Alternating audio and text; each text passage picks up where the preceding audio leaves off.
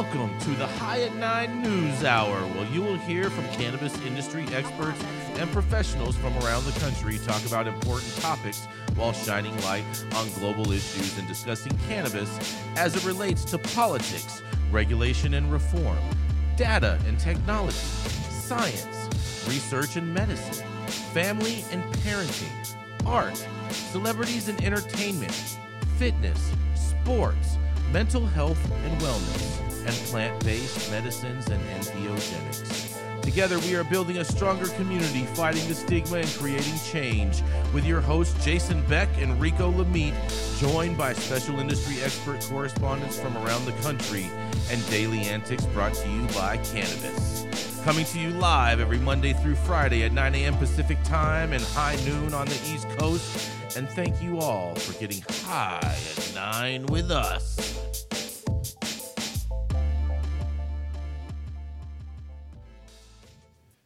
Oh, yeah. Good morning, everybody. It is Tuesday, July 18th, and today is National Caviar Day. Oh, yeah. Love me some caviar. It's also Nelson Mandela International Day, National Sour Candy Day, World Listening Day. Remember, you have 2 ears and 1 mouth, so you're supposed to do twice as much listening as you do talking. And it is also National Tropical Fruit Day. Oh, yeah. Thank you for joining us and getting high at 9 with us. It's also high noon on the East Coast. And please remember to like, share, and subscribe to us on all social media platforms. Use that fancy little QR code right there in the top-hand corner of your screen to see where we live on the internet. And we're live every Monday through Friday on YouTube and audio only on Twitter Spaces. And if you would like to participate in the show, you can participate by raising your hand in Twitter Spaces if you have a brief comment on the story most recently presented. But without further ado, we are going to kick it off with, that's right, it is the dope dad himself. That's right, it's Rico Lamitte. He's still on the vacay up there, chilling at the Holiday Inn. Oh, yeah, flip-flopping around with his sandals on. That's right, it is the dope dad himself, Rico Lamitte.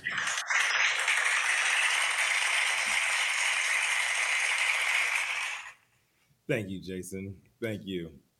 My story today is about MSOs. So the biggest corporate MSOs have been pulling out of established markets of California, Colorado, Oregon, and we begin to see the same happening now in Massachusetts. The reasoning for their exits is debatable, but most likely due to poor sales performance in connection with legacy market communities. But they are not going away altogether, as they've been eyeing retail expansion opportunities in Florida, Pennsylvania, Maryland, and elsewhere in 2023. Per Cannabis Business Times, we've seen more mature cannabis markets shrinking on the retail sales front in 2022 for the first time since legalization. An initial green wave momentum at least appearing to be slowing down. California down 7%, Colorado down 21%, Nevada down 15%, Oregon down 16%, and Washington down 12%.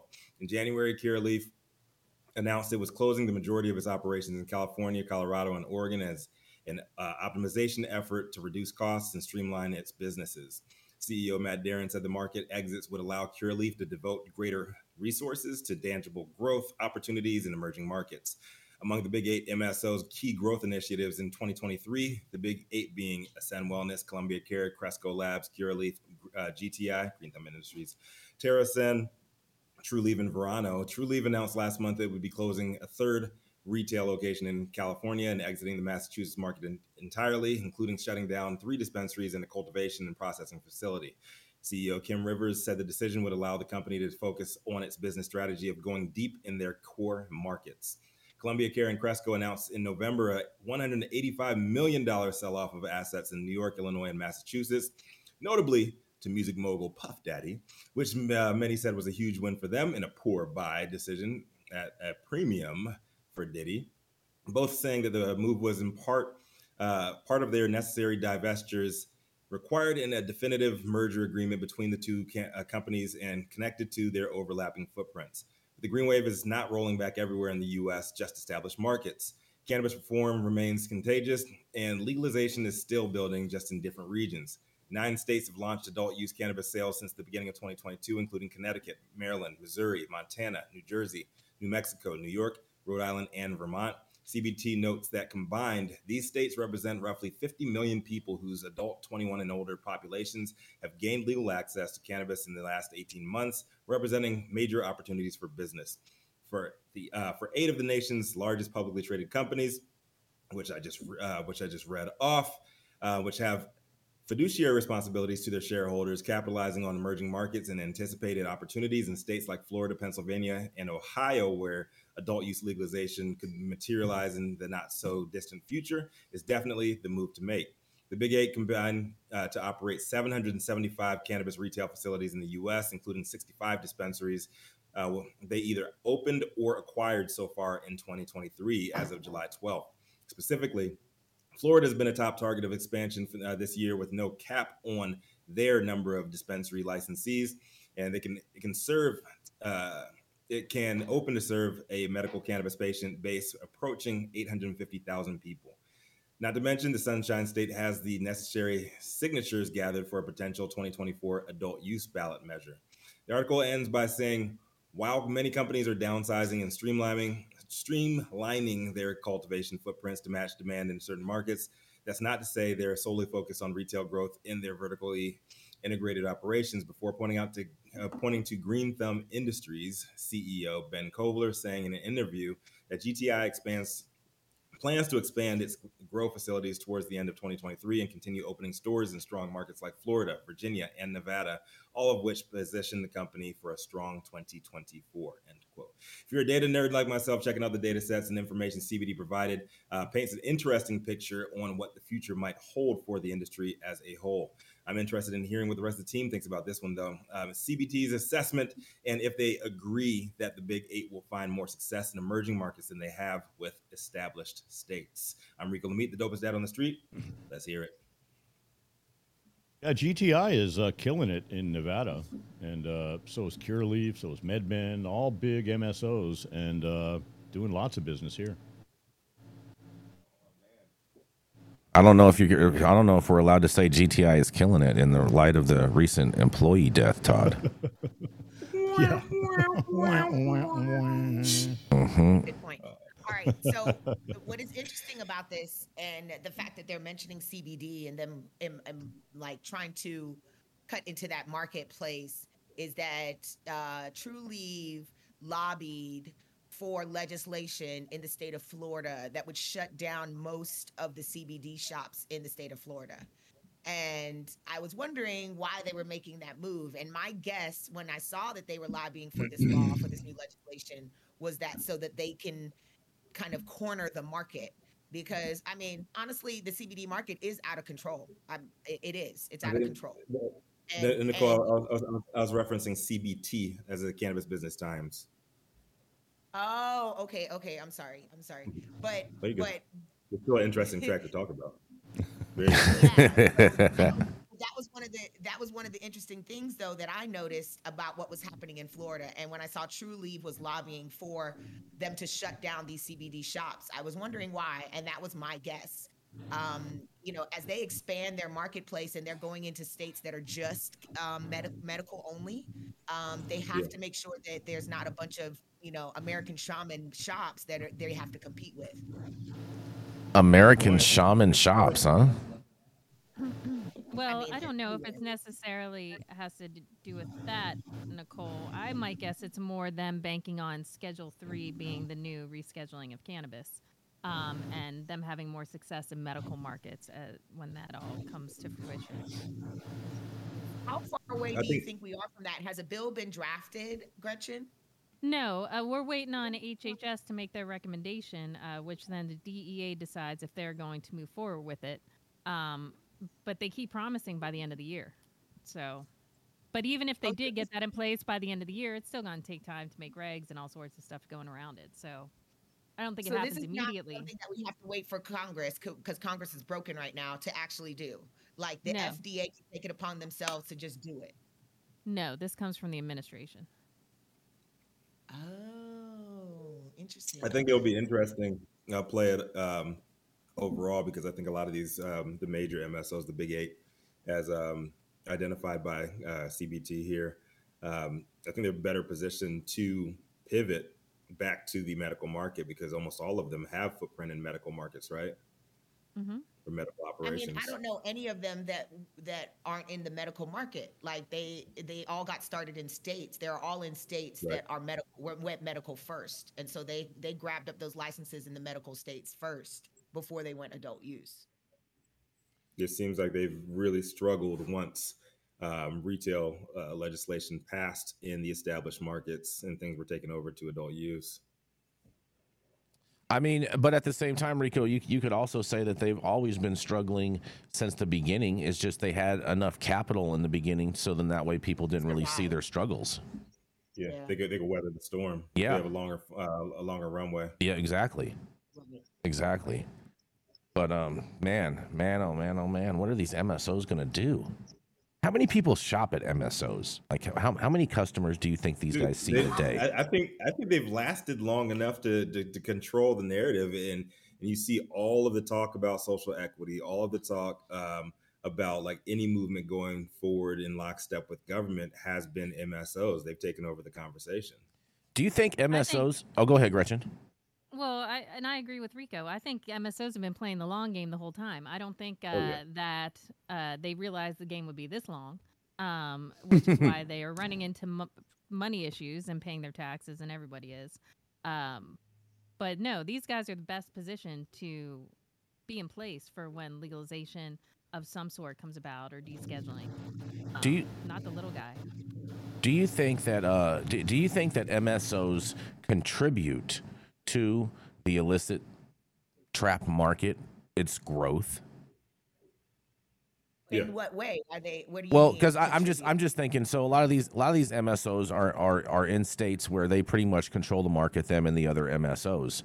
And so I believe that there's probably a lot of people that don't want to shop at all with MSOs and give them any of their money. So therefore, they only shop on the trap market regardless, just because of the fact that they don't want to put their money into a big corporate conglomerate when it comes to buying cannabis. I don't know about think you're that. I think right. you're giving. I think you have to be a very informed consumer to know who is an For MSO sure. and who is not. And I don't know if that knowledge exists in a lot of these newer markets. I think when it comes to like It's just actual, like talking to me. I think when it comes to actual like cannabis consumers that purchase cannabis and are like regular everyday smokers, I think they definitely do. Well, well, the thing is, what you have to consider is let's use Florida for example. Mhm. It's a medical state. The biggest medical patient, the biggest demographic of medical patients in Florida are like, over 55. And so those individuals might have been buying from the neighborhood weed man previously. And they're buying, so they can smoke little small amounts. But once it came onto market, it was medical and they're talking to their doctors about using cannabis. A lot of them switched over to using the regulated market. They don't know the difference between what an MSO is and what it isn't. And since their only option were MSOs, they were just buying what they thought was safe because that's what their doctors were telling them. And so And I I wonder think that I wonder if consumers just got the new educated. allegations. Yeah, sorry, go ahead. I was just adding to your comment. Yeah, no, consumers, I agree with Gretchen. Consumers are just not educated enough to know the difference. And when I have older family members from Florida coming to me and asking me questions, that's exactly what I'm having to explain to them. That we don't trust we just don't trust it. Yeah, consumers want high THC products and they want cheap products, right? That's what they want. That's where they go to most of the dispensaries that are offering deals. That's definitely what's happening in Nevada, where a dispensary, MSO or not, offers deals, and that's where the consumers go. And they're seeing 1,000 people a day. I think it'll be interesting if we see the pendulum swinging back the other way when we see more struggles from these major corporations in the game due to A, deaths, and then B, product recalls. We've seen a lot of that. Looking at you, Michigan, too. You can see a lot of people coming out with the pitchforks saying buy local, buy local, buy local, trying to drive these guys out of their states too. Interesting times ahead. But Rico, I don't see that happening anywhere. Where are these buy local It'll be campaigns? interesting if I said it'll be interesting if we see that in the near future due Well, to. frankly, the isn't struggle with everything food. buy local because they can't go across state lines? So it's not like this product isn't being grown there. Right, you by probably local, buy small by shop, local you know. operators? Yeah, small Yeah. Well, shops.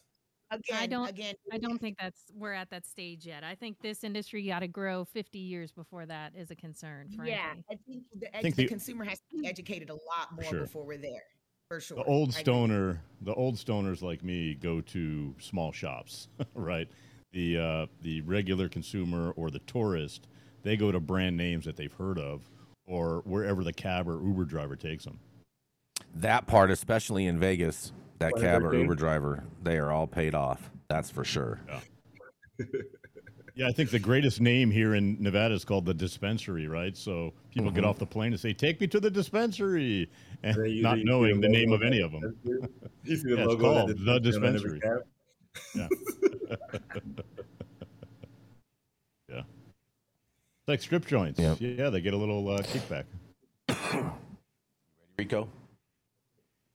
You ready? Yes, We got rolling. to add. We got to keep it rolling. Oh, yeah, let's go for an ad. I'm sorry. Let's go to ad. We'll be right back. How's it going, guys? Saman Razani coming to you from Green Street here with Jason Beck, smoking on the best weed in the world. Did you know that we have an audio-only version of our podcast available on Apple, Google, Amazon, iHeartRadio, and Spotify? Tune in now and check it out.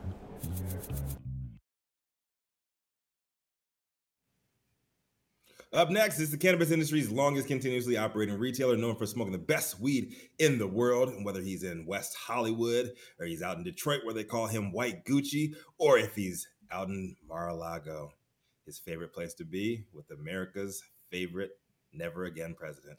Up next, Jason Beck. Oh, man, you're going to have to eat those words when he's reelected again, Rico. But it's okay. It's okay. It's okay. Reelected for what? Reelected to be the president of the United States of America, Todd. Yes. But Reelected You're out to your be damn mind. I'm Cell okay. block Okay. captain. Yeah, right. President of the cell block. Oh, man. You guys got jokes. I love that, Todd. Mhm. President of the Cell Block D. Oh, boy. There you go. That's right. Oh, Cell boy. block T. Oh, God. Here we go. You libbies. It's going to be all right. Oh, man. But today, my story has nothing to do with anything that anyone else is talking about today, right now. Because despite flood losses, Vermont's cannabis industry is ineligible for federal aid. After floods devastated Montpelier and much of the state last week, Lauren Andrews, owner of Capital Cannabis on Main Street, spent most of her days cleaning up her retail store in the hopes of reopening on Monday. But when she arrived to open up this morning, she found the walls and floors coated in water from what appeared to be a water leak upstairs. In a quote, she says, "We're going to have to gut the whole place and start from scratch," Andrews said on Monday afternoon. On top of that, unwelcome discovery, she and the rest of Vermont's cannabis industry got potentially even more unwelcome news today. Confirmation from federal officials that cannabis businesses would not be eligible for any of the federal disaster aid being made available to other types of businesses impacted by last week's historic flooding. In a quote, "Because we are a federal agency, we have to follow federal law," Carl Dombeck, public information officer for the Small Business Administration, said at a press conference on Monday. "Cannabis is not legal under federal law, and therefore we are not able to lend to cannabis dispensaries. Any FEMA business assistance program also disqualifies cannabis-related businesses for some reasons, according to Chelsea Smith, FEMA Individual Assistance Branch Director. She says, similarly, cannabis farmers would be ineligible for federal crop insurance money, even if Governor Scott's emergency request for a U.S. Department of Agriculture disaster declaration is approved, because they are not eligible for federal crop insurance, according to John Roberts, USDA, from the Service Agency Executive Director for Vermont. However, federal and state officials said the cannabis industry workers who lose their jobs due to the floods will be eligible for unemployment because that program is not administered by the state. For a tight-knit industry that has yet to celebrate its first birthday in the state, the news is not unexpected. but it has made industry insiders even more determined to get an accounting of the disaster's impact to share with some state legislatures. Dozens of other cannabis businesses of every license type and shape and size also in the same boat as Andrews. Suppliers, manufacturers, retailers, and vendors, like many other people across the state, are all still picking through the debris to determine next steps. Though the flooding might not pose a catastrophic threat to the industry as a whole, individual businesses across the board are hurting, said James Piper, chair of the Cannabis Control Board, Vermont's regulatory marijuana body. Because the industry is limited to Vermont-grown products, the state cannot supplement a bad crop year with outside resources. And in a quote, "It's a very independent relationship," Andrew said. "When one of us goes down, it hurts everyone." In another quote, "All these businesses live on a knife's edge already because of the collapsed loop system," Piper said. "There's no outlet, there's no pressure release valve in the cannabis industry. And so when something bad like this happens, it can ripple through the entire industry." Alongside Pepper, Joffrey Pizzuto, co-founder and executive director of Vermont Growers Association, said he spent the last week in near constant contact with folks on every rung of the supply chain to get a better picture of how Vermont cannabis is faring. Both the Growers Association and the Cannabis Control Board distributed assessment forms last Wednesday, trying to get a better grasp on flood damages and losses. Responses are slowly rolling in, and Puzzitillo said, but the results so far have shown unquestionable damage and loss of both outdoor and indoor crops, as well as production facilities. Cannabis growers are facing particular challenges in gauging the extent of the damage because of their unique product, and other agricultural commodities have guidance on how to classify damaged or potentially damaged crops, but the Growers Association and Cannabis Control Board are only starting to assess how to do that. Pizzitillo said compliance director Carrie Gannier, who previously worked for the Vermont Agency of Agriculture, Food and Markets, is looking at plants like raspberries, which have similar pathogen sensitivities, for reference. In a quote, we don't consider cannabis an agricultural product, but it's a seed and it's a crop that grows in the ground," Pepper said, "so we can use some of the best practices from the Agency of Agriculture to help deal with this issue in cannabis." Fields that were exposed to flood water will likely need testing for potential wastewater contamination, and Pepper said, but for cultivators whose crop only endured heavy rainfall without flooding, recovery seems likely because of how early in the season it is. Most plants have not yet budded, so there is no worry about mold or mildew causing bud rot, he said. The only cause for concern would be if a farmer used autoflowers, plants that grow quickly and are not dependent on traditional lighting schedule. Pepper has also advised Bryn Hare, executive director of the Cannabis Control Board, to reach out to the National Cannabis Regulators Association for additional guidance. He aims to pick the brains of regulators from the Pacific Northwest, which experiences substantial rainfall and, like Vermont, is home to large portion of outdoor cultivators. And this article goes on and whatnot. You can finish reading it if you like at our website, www.highat9news.com. But man, this is really sucks for all of these workers. I mean, I'm not surprised at all because they are a federally illegal business, so I'm not surprised that they're not eligible for any federal funds. But nonetheless, it is a sad state of affairs, and maybe the state should apply for some funding to help these businesses out. But this is Jason Beck for the High at 9 News Hour. What do y'all think about this? It's another stupid rule, dictated by the Fed, right? That just doesn't help small businesses in need. Mm-hmm. It's just like banking and just like every other, tax incentive we're not allowed to use, right? Mm-hmm. It's just another, problem with, keeping this non-federally legal. Yeah. I think that. Well, my question is, are they able to somehow divert some of those funds to the cannabis businesses? Well, that's what I think should happen on a state level. I think the state should be applying for some type of extra type of grant money or whatnot, and then diverting a portion of those funds to some of these businesses for their disaster relief, because we all know that they're not going to get anywhere with the federal government. But the state can't ask the feds. the state can't ask the feds to give them money to then take care right. of these people. That's not how. I'm not saying that, Gretchen. I'm saying Where's Vermont getting this money I'm from? saying Vermont should ask overall for some disaster relief funds. Ask who? The federal government for disaster relief exactly. funds. It's not going to happen. That's for business So cases. there's absolutely no way the Vermont government can say, "Hey, FEMA, give us some money for our residents," and then go give it to cannabis people. That's not how it works. That's the whole point. Well, That's why they can't get relief from FEMA. Fair enough, Gretchen. Fair point. What I would suggest if I were a Vermonter or a We Vermontonian, have I don't know what they call those folks. They there call are them in the audience. They call them what? We have one in the audience Yeah. today. What do they call them? they are called they're called Vermontans. Vermontans? Yeah, Okay. Vermontans. Yeah. If I don't know if you're making that shit up or if that person actually said that's what they're called, but whatever.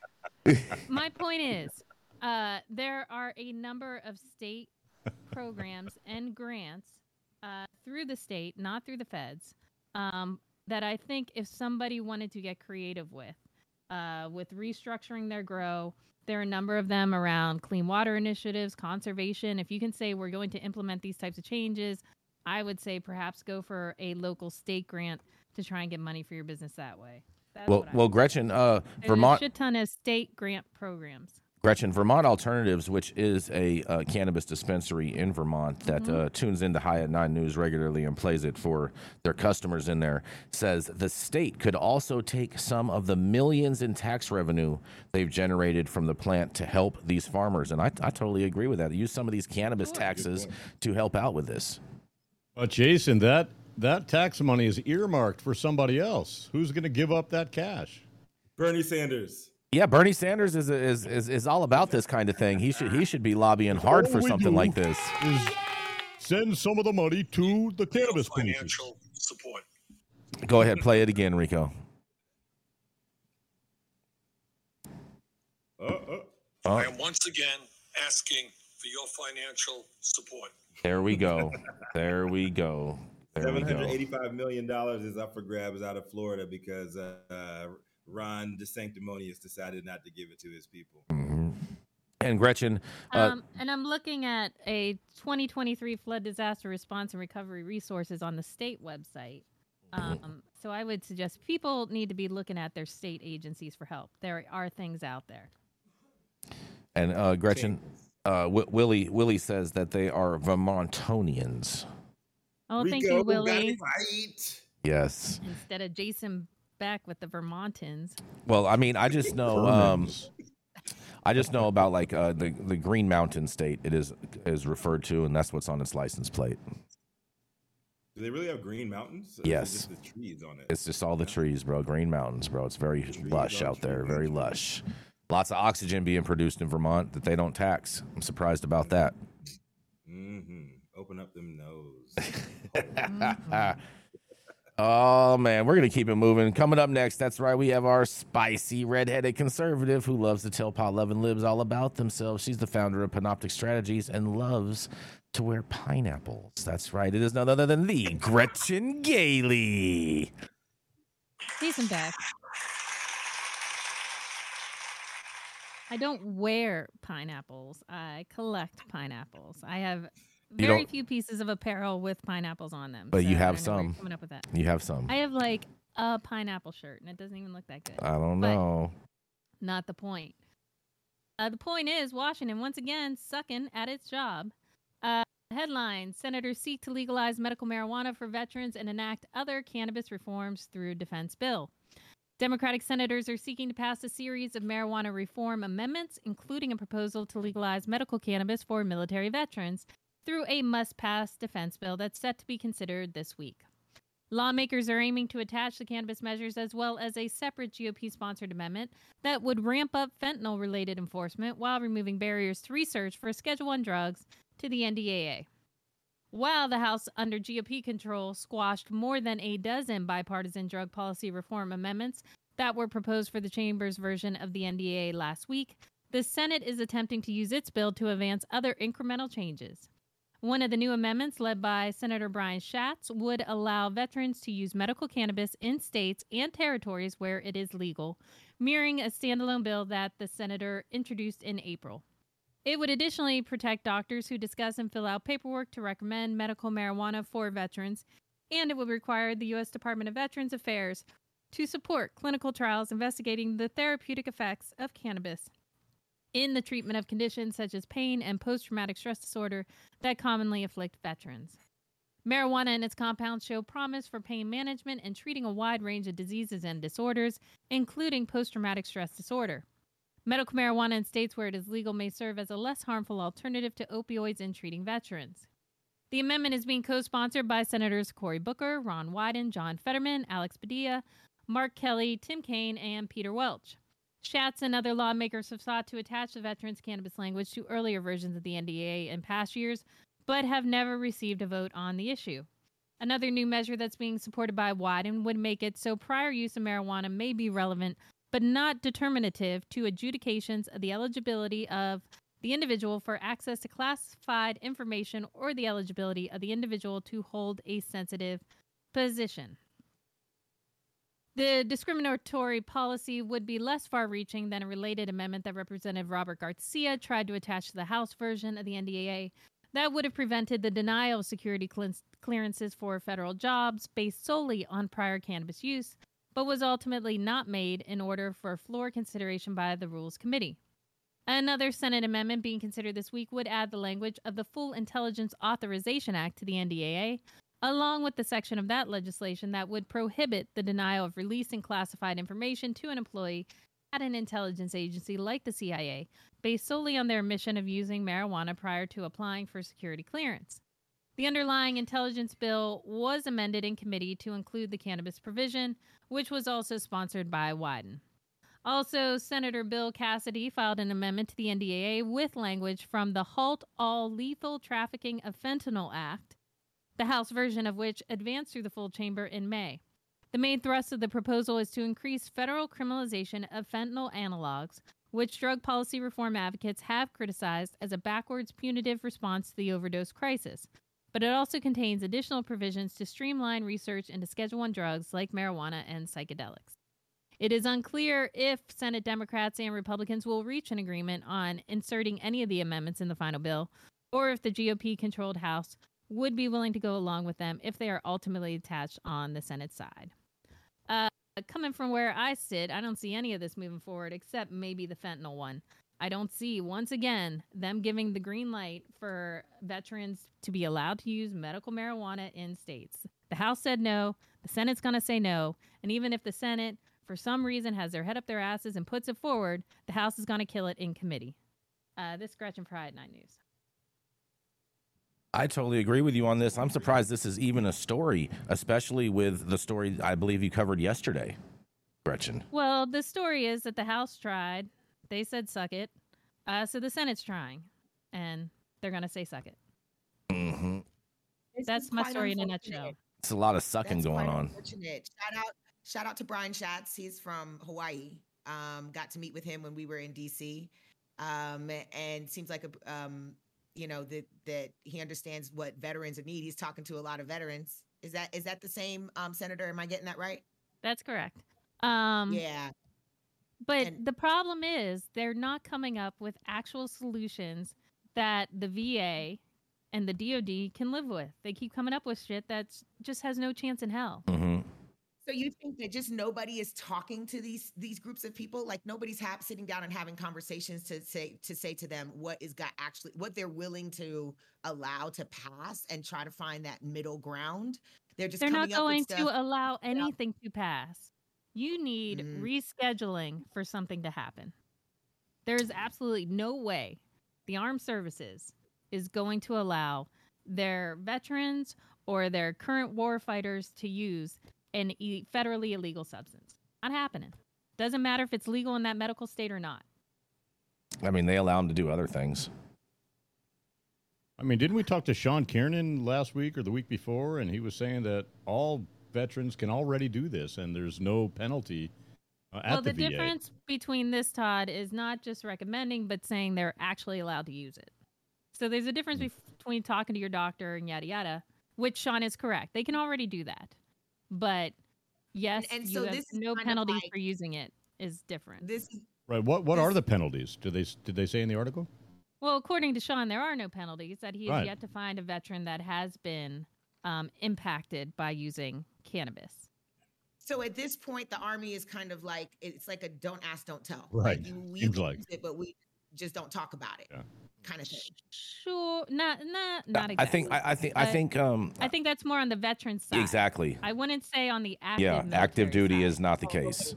right. Yes. I had an interesting conversation this weekend with a guy I did not know was a DOJ agent until he showed me his business card. Did you take the handcuffs off before you had the conversation with him? No, we were having a lively debate on cannabis legalization. I let him know I'm in the industry. And then he's like, I actually am I work for the DOJ. He didn't believe me, showed me his card. He said that he doesn't see anything happening with anybody on a federal level until there's federal legalization. And he said that there's plenty of him and his buddies that would love to, and they actually can recruit guys now because the numbers are so low of people who have not smoked in their past. He said, but he doesn't see anything happening until federal legalization at all, and they still get randomly tested, everybody in the federal government. Randomly tested, huh? That's pretty interesting. Yeah. It's all random. He said they get a heads up, but he says usually no longer than a week ahead, if that. Give you some time to do some laps and drink some cranberry juice and sweat that shit out, huh? Make sure you get a haircut. And I think acquire some the clean Whizzinator. piss. The Right. Whizzinator was my go-to when I was in college. I'm willing to bet that if you're make sure it's the proper shade though.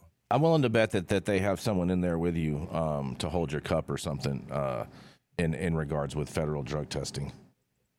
I know, like the NCAA will do that. If you have the Whizzinator applied properly, then it's hard to tell. I promise. Yes, yeah. The Anyway, Whizzinator is a back great to the product. story. Who gets that job, holding the cup? I wonder. The water boy. Somebody down bad. You got to be down bad to be that guy. Nicole, what do you have to say, Nicole? I have a question.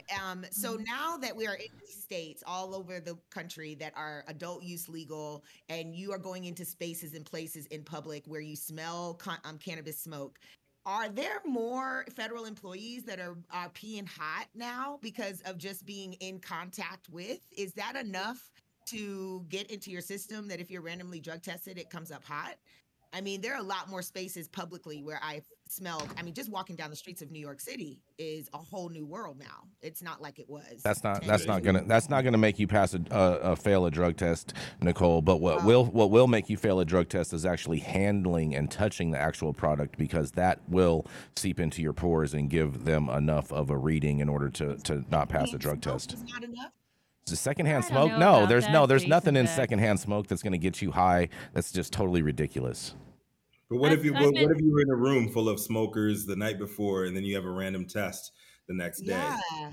Let me tell I you feel something. like You you probably have to shouldn't be in a contact room full of someone in a smokers, room. first of all, if you have a test tomorrow. If you're hotboxing someone, then I would say yes, it's a possibility. If you're walking past someone on the sidewalk smoking, Not no, a I don't chance. think so. Zero chance of that. However, Jason Beck, I've been told by folks, because I've inquired about topicals before, that transdermally you will not pop on a test. Well, That's I not know- going into your bloodstream, so that's not. I didn't true. say Like, transdermally. really. I didn't say transdermally, Gretchen. I said touching You it. said if they're handling. I said, what the yeah, hell do you handling consider actual transdermally? flowers. I've witnessed this from one of my employees who was. Do you understand the definition of transdermal? Hold on. Let me tell you my story first, Gretchen, and then we'll go in. Then we'll go into what you're talking I'm about. gonna step I had the an mic aside employee. to hear this. Okay, I had an employee, okay, who was getting drug tested because they were in the process of getting custody of their child, okay?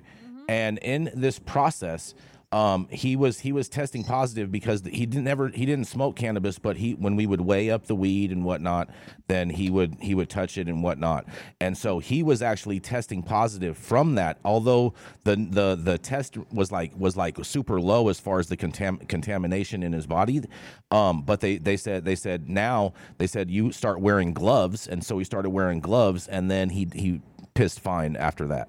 So yes, 100% you can get it from touching weed. You can fail a drug test. Yes, that's facts.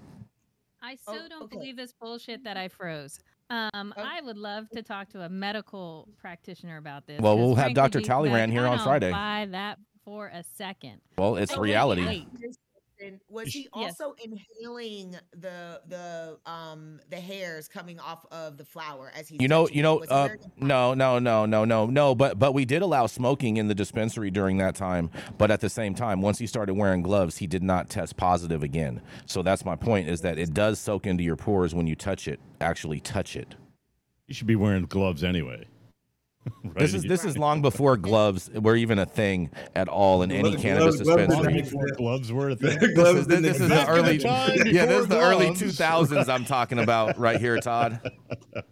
All right, we need to keep it moving. Yes, Once we again, I do. don't believe Let's a go damn to a word coming out of your commercial. mouth. We'll be Jason right Beck. back. I only spit facts and truthisms, Gretchen. The Control Tower from Highly Educated has perfected the dab. Utilizing the concept of thin film evaporation, you can waste none of it and taste all of it. The micro texture of the SE pillar increases nucleation at elevated temperatures. And with the tower propelling at 2,600 RPMs, it's certainly the most efficient dab experience to date. The Control Tower from Highly Educated. Oh man, whatever you're doing, make sure you go and head over and hit that like button and make sure that you're subscribed to the channel if you haven't already. Oh yeah, and make sure you go and check out our website, www.highat9news.com, where you can read all of the stories that we cover today. Check them out, share them with your friends and whatnot. And we'll be right back after this next message from our sponsors. Highat 9 News invites you to join us and become a sponsor, supporter, and attendee for the second annual Envision Gala for This Is Jane Project, a nonprofit organization leading the way in advocating for trauma-informed care. This Is Jane Project offers a range of programs designed to shed light, build community, and uplift the lives of women and non-binary trauma survivors who use cannabis as medicine. Support this event that is sure to make an impact today. For more information about sponsorship opportunities, visit www.thisisjaneproject.org. Up next, it's the National Community Program Director for M4MM Power 88 Las Vegas's Friendly Neighborhood Encyclopedia on Wednesday mornings and the greatest ambassador of Purple Hair Matters initiatives nationwide, Nicole Buffon. Welcome back. Thanks so much, Rico, for the early introduction. Of course, my story is coming out of Africa, the continent. This another country in Africa passes the law to allow cultivation of medicinal and industrial cannabis. Ghana's Minister of Interior can now issue permits for the cultivation of cannabis, but only for industrial purposes. The plants will have THC limits. THC is the principal psychoactive constituent in cannabis. This, i.e., the part that makes you high. This is in the article. The law legalizing cultivating cannabis for industrial and medical uses was approved by Ghana's parliament, allowing the West African country to participate in the multi-billion-dollar worldwide market. That's from Bloomberg. This major milestone, according to the report, follows the Supreme Court's intervention, which prevented the legislation's passage by ruling that Section 43 of the statute was unconstitutional. Parliament then passed the Narcotics Control Commission Amendment Bill in 2023, and it's now waiting to be enacted. The government wants to make use of cannabis industrial potential and investigate its usage in the creation of fiber and seed with controlled growth. Many African states that prosecuted citizens for cannabis-related offenses for years are now promoting legal cannabis cultivation. Over the past 5 years, at least 10 countries have passed laws to legalize production for medical and scientific purposes. These include Lesotho, Zimbabwe, South Africa, Uganda, Malawi, Zambia, Ghana, Eswatini, Rwanda, and Morocco. However, according to the conversation, there are still policy and practical concerns requiring attention if cannabis sector changes are to have a beneficial impact on the economy and the livelihoods of Africans. Among them is requirement to guarantee the involvement of ordinary producers in the legal cannabis industry. This is because it appears surprise, surprise, that corporate firms are being favored over smallholder farmers under the new regulatory frameworks. This does not surprise me. This is what is being done in other countries, including right here in the United States, giving favor to these big corporations versus small craft growers. And the people who have been doing it the longest, unfortunately, they are always seem to be last to the table when these conversations are happening. I like to see that Ghana is coming online. They understand and recognize the medicinal use and purposes for the plant. And the industrial uses for it. It's unique. Africa's in a unique position right now with the amount of land space and the rich nutrient soil that we know it has to really produce, to supply the world when it comes to hemp and industrial products. They have the land space to do it. So I'm excited to see Ghana come online, but this is why I do the work that I do. The work that I do with M4MM is not just here domestically. It is a global effort.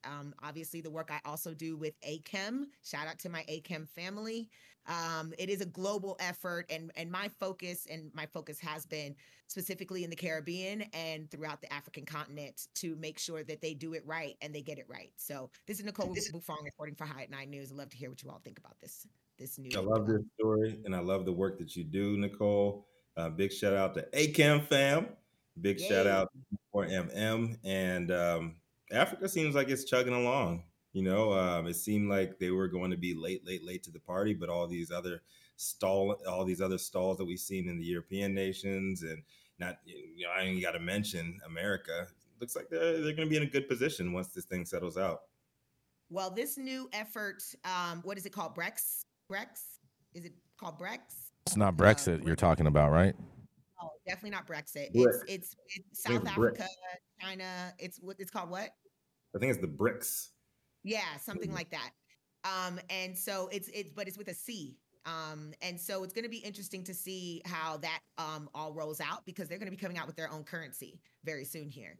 And South Africa is the only country right now inside of this coalition, but I think more African countries are going to jump on board this. And so we're going to see how it's going to affect, because they're being backed by gold, which is very interesting. Yeah, so not to jump too deep into conspiracy theories. I know where you're going with this. They're trying to revive the Gaddafi movement. Yep, exactly. I was just thinking that. I was like, someone's going to get killed because of this.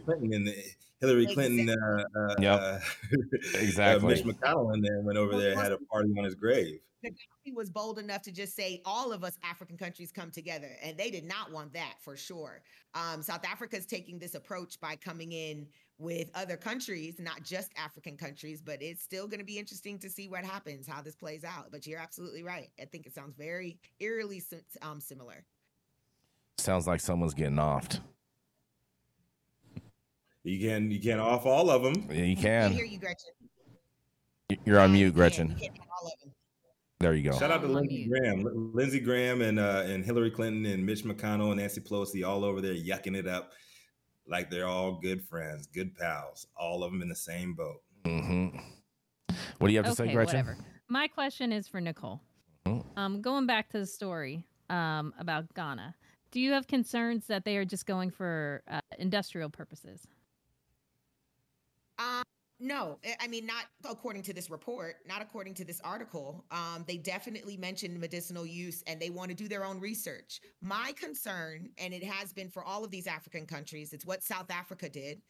It's why their hemp industrial industry is delayed, is that they are going to enforce colonized seeds versus seeds that are actually indigenous to the land. And that's a problem, because when you try to bring seeds from Europe and grow them in Africa, the shit doesn't work.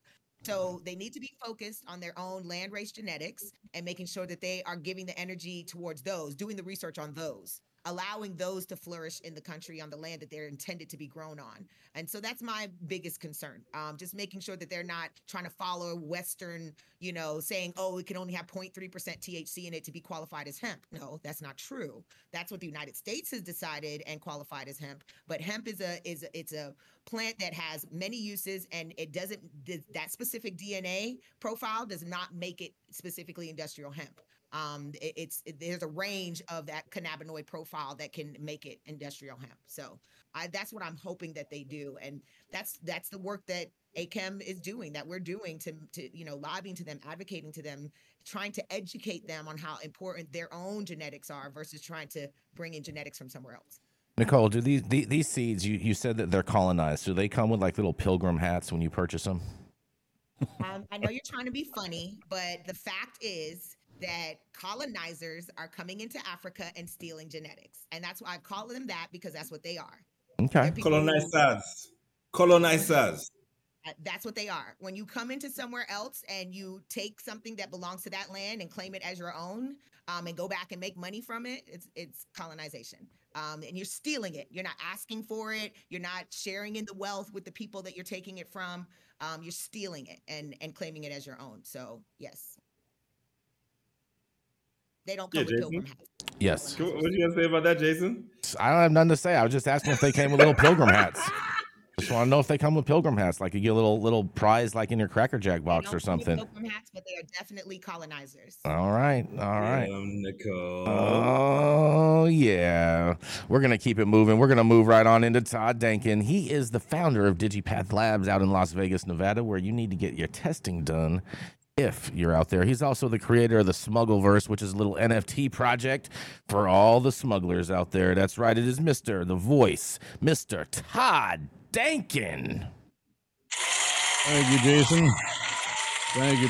No, go on. No, really. Oh, here we go. My story is about medical marijuana and how the state medical board rejects autism and OCD for medical marijuana uses. The State Medical Board of Ohio on Wednesday rejected adding autism and obsessive compulsive disorder to the list of qualifying conditions doctors are permitted to recommend for treatment with medical marijuana, only approving adding irritable bowel syndrome. Matt Close, executive director of Ohio Medical Cannabis Industry Association, which is a trade association representing licensed cultivators, processors, dispensaries, and testing labs in the state's medical marijuana control program, said, "The available scientific evidence and the experience of countless patients and doctors tell us there are thousands of Ohioans suffering from these conditions who could benefit from treatment with medical marijuana. The state medical board's vote to allow IBS but reject autism and OCD follows the recommendations of the board's medical marijuana committee. Medical marijuana could be used to treat some of the symptoms of IBS, such as pain, nausea, and vomiting, said the committee's expert on IBS, Dr. Frederick Slezak. Another advantage of medical marijuana is it can be used to treat acute attacks, whereas many other treatments for IBS are used for long-term treatment, the committee said. In regard to autism, the committee's experts discussed a need for more placebo-controlled studies.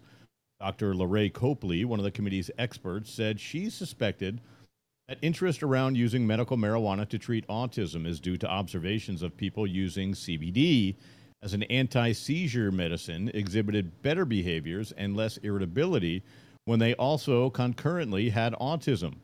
But she also said that there is a lack of random controlled trials involving cannabis and autism. The committee said the risks of medical marijuana for those living with autism include induction of psychosis, impact on cognitive development, and other side effects. In regard to the OCD, the committee's OCD expert, Dr. Timothy Kantz, how can you get anything by a guy with his last name is Kantz, right? Dr. Timothy Kantz said, some studies showed some compelling indications of positive responses, but he found the quality of that evidence to be weak and counterbalanced with concerns about potential negative side effects, such as cannabis use disorder. There are currently a number of qualifying medical conditions under the state's medical marijuana program, including acquired immune deficiency syndrome, Alzheimer's disease, amyotrophic lateral sclerosis, cancer, chronic traumatic encephalopathy, Crohn's disease, epilepsy, or another seizure disorder, fibromyalgia, glaucoma, hepatitis C, IBS, multiple sclerosis, Parkinson's, positive status for HIV, post-traumatic stress disorders. So here they can use it for post-traumatic stress disorder, and wonder if they'll get in trouble with the VA. Also on the list, sickle cell anemia, spinal cord disease or injury, Tourette syndrome, traumatic brain injury, ulcerative colitis, and pain that is either of the following, either chronic and or severe or intractable. Ohioans can also petition the state medical board under Ohio Revised Code for permission of a disease or condition to be added as a qualifying medical condition for medical marijuana treatment. The next submission period is scheduled for November 1st through December 31st, according to the state medical board. Anyone may submit a petition requesting a condition to be added to the Ohio Medical Marijuana Control Board. If a condition has been previously rejected by the board, new petition must contain new scientific information that supports the request. If only we were allowed to do some scientific research, we might come up with some scientific evidence. I'm Todd Dankin with High at 9 News. What do you guys think about autism and OCD being rejected? This is ridiculous. I think it's totally crazy. This is so Totally dumb. crazy. And the fact Do they that have a list of approved? Do they have the full list of approved conditions? Yeah, they do. well, at the same time though, I don't really expect a lot out of Ohio because they can't even get their measurements right. They make you sell tenths of an ounce when they sell and not eighths. Yeah. So Really? Yeah. Yep. Yeah, Yep. You cannot buy an eighth in Ohio. They make you sell it by the 10th. but they got plenty of swag in Ohio, though. You know what I'm saying? Mm-hmm. They do have that. So they actually consulted with medical doctors. They have a medical board. That's what you mentioned, Todd, right? That's correct. Yeah. And even after the medical doctors recommended that it should be, they still said no. That is correct. They still said no because it needs more research. That is just so ridiculous. This is the land of Why- this is the land of John Boehner and Nick Lachey. What do you expect? Why not just allow it though? Why not just allow it and then be able to conduct the research that you want to justify 100%, the position? yeah. This makes absolutely zero sense to just say, oh no. And then all of these people are forced back into the illicit market for whatever they're doing. Well, they're afraid of cannabis use disorder. How many people do you know suffer from cannabis use disorder? I don't know. I I know question. zero. I question that. You know. Well, those numbers are going up because that's being forced on our veterans, right? That's where that term even comes from, and they're pushing it on our veterans right now in states where it's not legal, and saying that that's what they have when they admit to their doctors that they're using cannabis instead of these fucking opioids that are killing them. Mhm. And so it's interesting to see that. I just, it's so sad. It frustrates me to no end when politicians who are not doctors are making decisions for patients. And it's really sad that they would deny a disease, especially at this point where we have autism. I don't know about OCD, but I definitely know autism is on the list in several states. And for them to look at other states and know that there are patients that need it and are using it, and to deny their patients in the state, it's just sad. And that's exactly what they do. They're just strengthening the legacy market. I just wonder Well, too. Nicole, I'd like to not. I hate disagreeing with you. However, there are a number of folks on this medical board who are doctors. This is not a group of politicians who made this decision.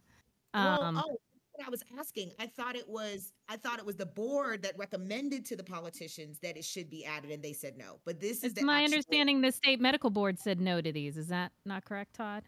That is correct. The state's medical board voted to allow IBS but reject autism and OCD. It says they have Following the 9 recommendations- physicians, Right. Following the 9 recommendations physicians and of- 3 non-physicians. I wonder how many people that have those types of diagnoses go to a doctor and have to fake a different diagnosis just to receive the medical treatment that they're seeking out. all of them. Yeah, I wonder what the conversation was in the room before they approved or disapproved this stuff. Like, y'all got autism? Nah. Y'all got the runs? Yeah. Yeah. We're gonna. You have anything else on this, Gretchen? You look like you found something on the internet. No. I I'm looking at the qualifications of the medical board. I mean, you guys like some facts, Jason Beck. We love looking at facts. all the different types of doctors that there are on this board. Which is that they're misinformed. It would be, I think, when you move forward with these types of medical boards in the future, perhaps they should be looking to involve someone from the cannabis space. And I'm talking about, a physician who has worked with it. Because it doesn't appear here that any of those folks may have had actual interaction with it yet. Yeah. But including the parent of an autistic, person. I hear you, but they won't go for anecdotal evidence, Todd. I mean, I can see where they're coming from. I can see them going for more tests, like they said, more research. Yeah, that's what they said they want. They want to do more research. But how are they going to do more research if they're not going to give it to some patients? Exactly. There is more research elsewhere. Perhaps these folks did not present the correct research to these people. Because there's tons of research out there. Historically speaking, they don't move on stuff like this if it doesn't matter if the research says one thing or another. It matters if one of them is personally affected by it. That's exactly right. And Justin says the average those are age. some broad statements there, Rico Lamite. Justin, I'm gonna do some Googling myself over here, Gretchen. All right, do some Googling. Yeah. I would hope that these folks are medical professionals, which the bulk of them are, and would actually take into consideration the actual facts and data. Justin says the average age of the medical board is 72 years old on this board. But we have a quick video to show you guys for our last story before we close out today. This is a quick little video. If you want to read the article, you can head over to our website, www.highat9news.com. Adam, play the video.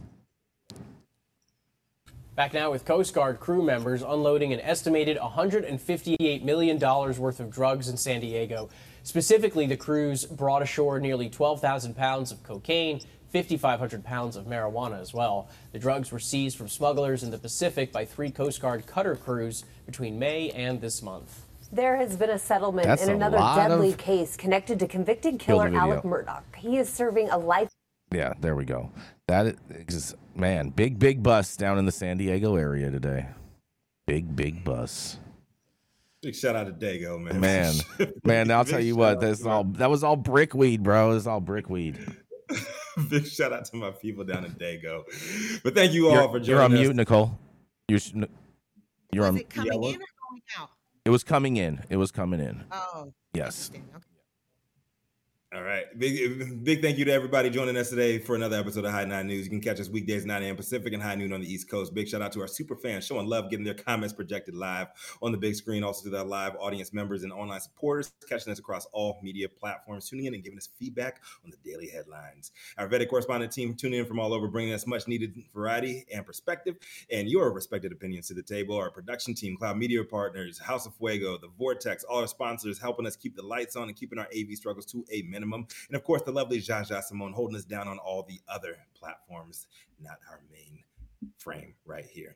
And to the haters out there, keep on hating. We're going to keep on loving y'all. But you know what? Come through with that hatred with a donation and become a super fan. Put your hatred out there for everybody to see, and so we can call you out too. Always, Cannabis Sativa L, the reason the High 9 News team shows up to read these headlines daily. Thank you. It has been Tuesday, July 18, 2023. Show is over. You've all been blessed with today's top industry headlines. Hope it was enough for you to put in your pipe and smoke at least until tomorrow. I'm Rico Lamite, the dopest dad on the street, with your daily reminder that when life gives you no place else to turn, you can always turn the fuck up. And Nicole Buffon, you got the outro today. What you got for these beautiful people? She's already dipped on us, bro. She's already dipped. Damn. Todd, thank you. What you got for these good people, man? I got some. Have a great Tuesday. If you're in Nevada, like Jason said, make sure you come to Digipath Labs. Make sure your product is tested at Digipath Labs. Little shameless plug. Yeah. And if you're looking for some digital weed, head on over to the Smuggleverse.com. It's just Smuggleverse.com and see what we got going over there. We're building a Web3 game that's pretty exciting that we're going to start playing as soon as it's ready right here on High at 9. Oh, yeah.